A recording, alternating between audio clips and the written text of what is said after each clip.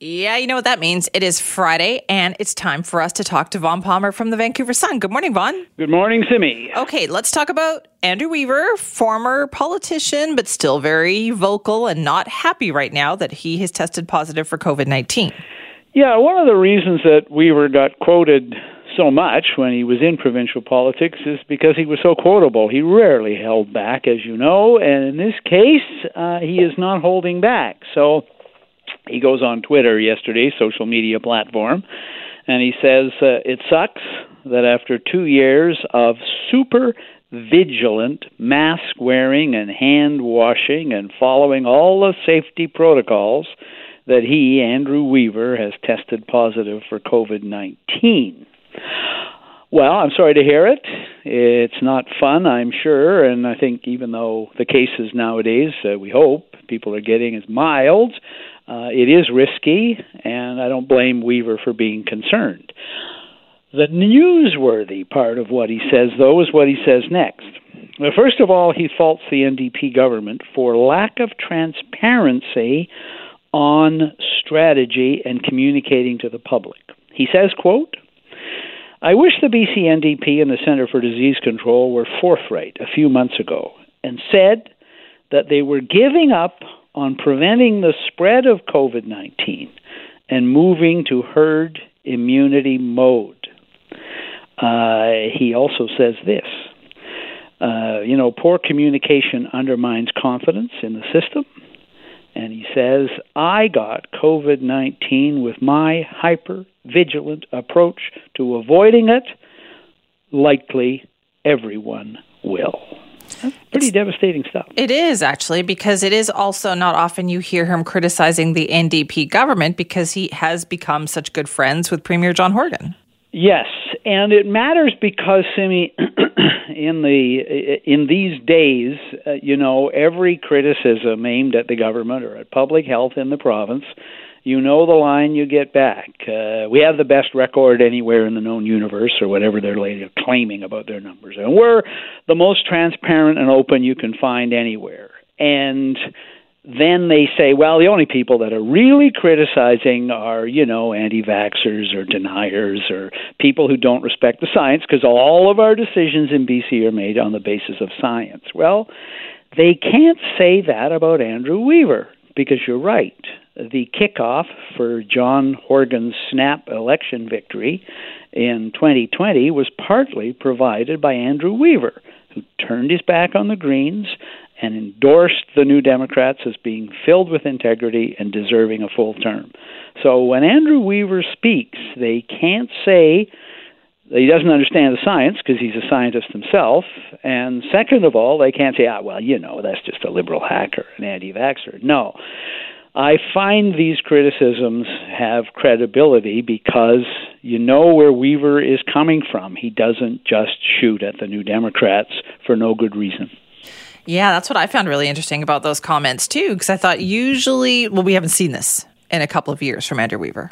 No. I mean, in fact, go back to just recently, he has been out endorsing the federal government, Justin Trudeau's climate action plan. He has been endorsing the NDP climate action plan.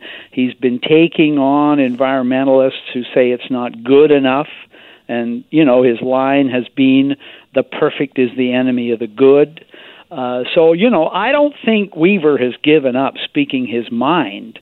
But in this case, Weaver speaking his mind on COVID-19, faulting the government for not being candid with the public about what its real strategy is, which is to give up on maximizing protection.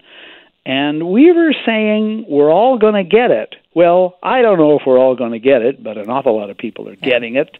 And you sort of wonder if, the main strategy on the government side isn't just let's slow it down as best we can, but accept that everybody's going to be exposed to it and a bunch of us are going to get it. Exactly. Okay, lots of interesting stuff in BC politics right now.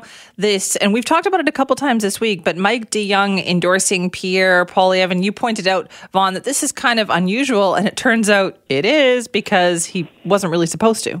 Kevin Falcon, the new leader of the BC Liberal Party, he's fighting for a seat in the legislature, calls up DeYoung this week and says, basically rebukes him for endorsing Poilievre. Now,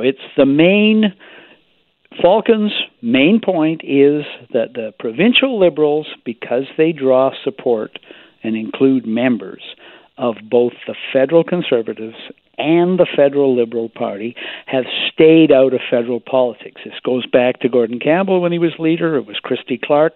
They minimized their involvement because it splits the party provincially. It's divisive. So Falcon says he phoned up DeYoung on Wednesday, I think it was of this week, and said, basically, you should know better. You know the way we do this, and we don't do this. And Falcon says Mike DeYoung accepted the criticism and apologized for not calling or not consulting the provincial leader before he did it. Now, I did try to reach DeYoung yesterday and see if that was his version of events.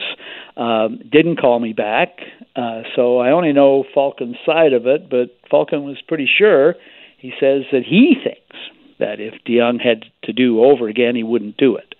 I'm not sure about that.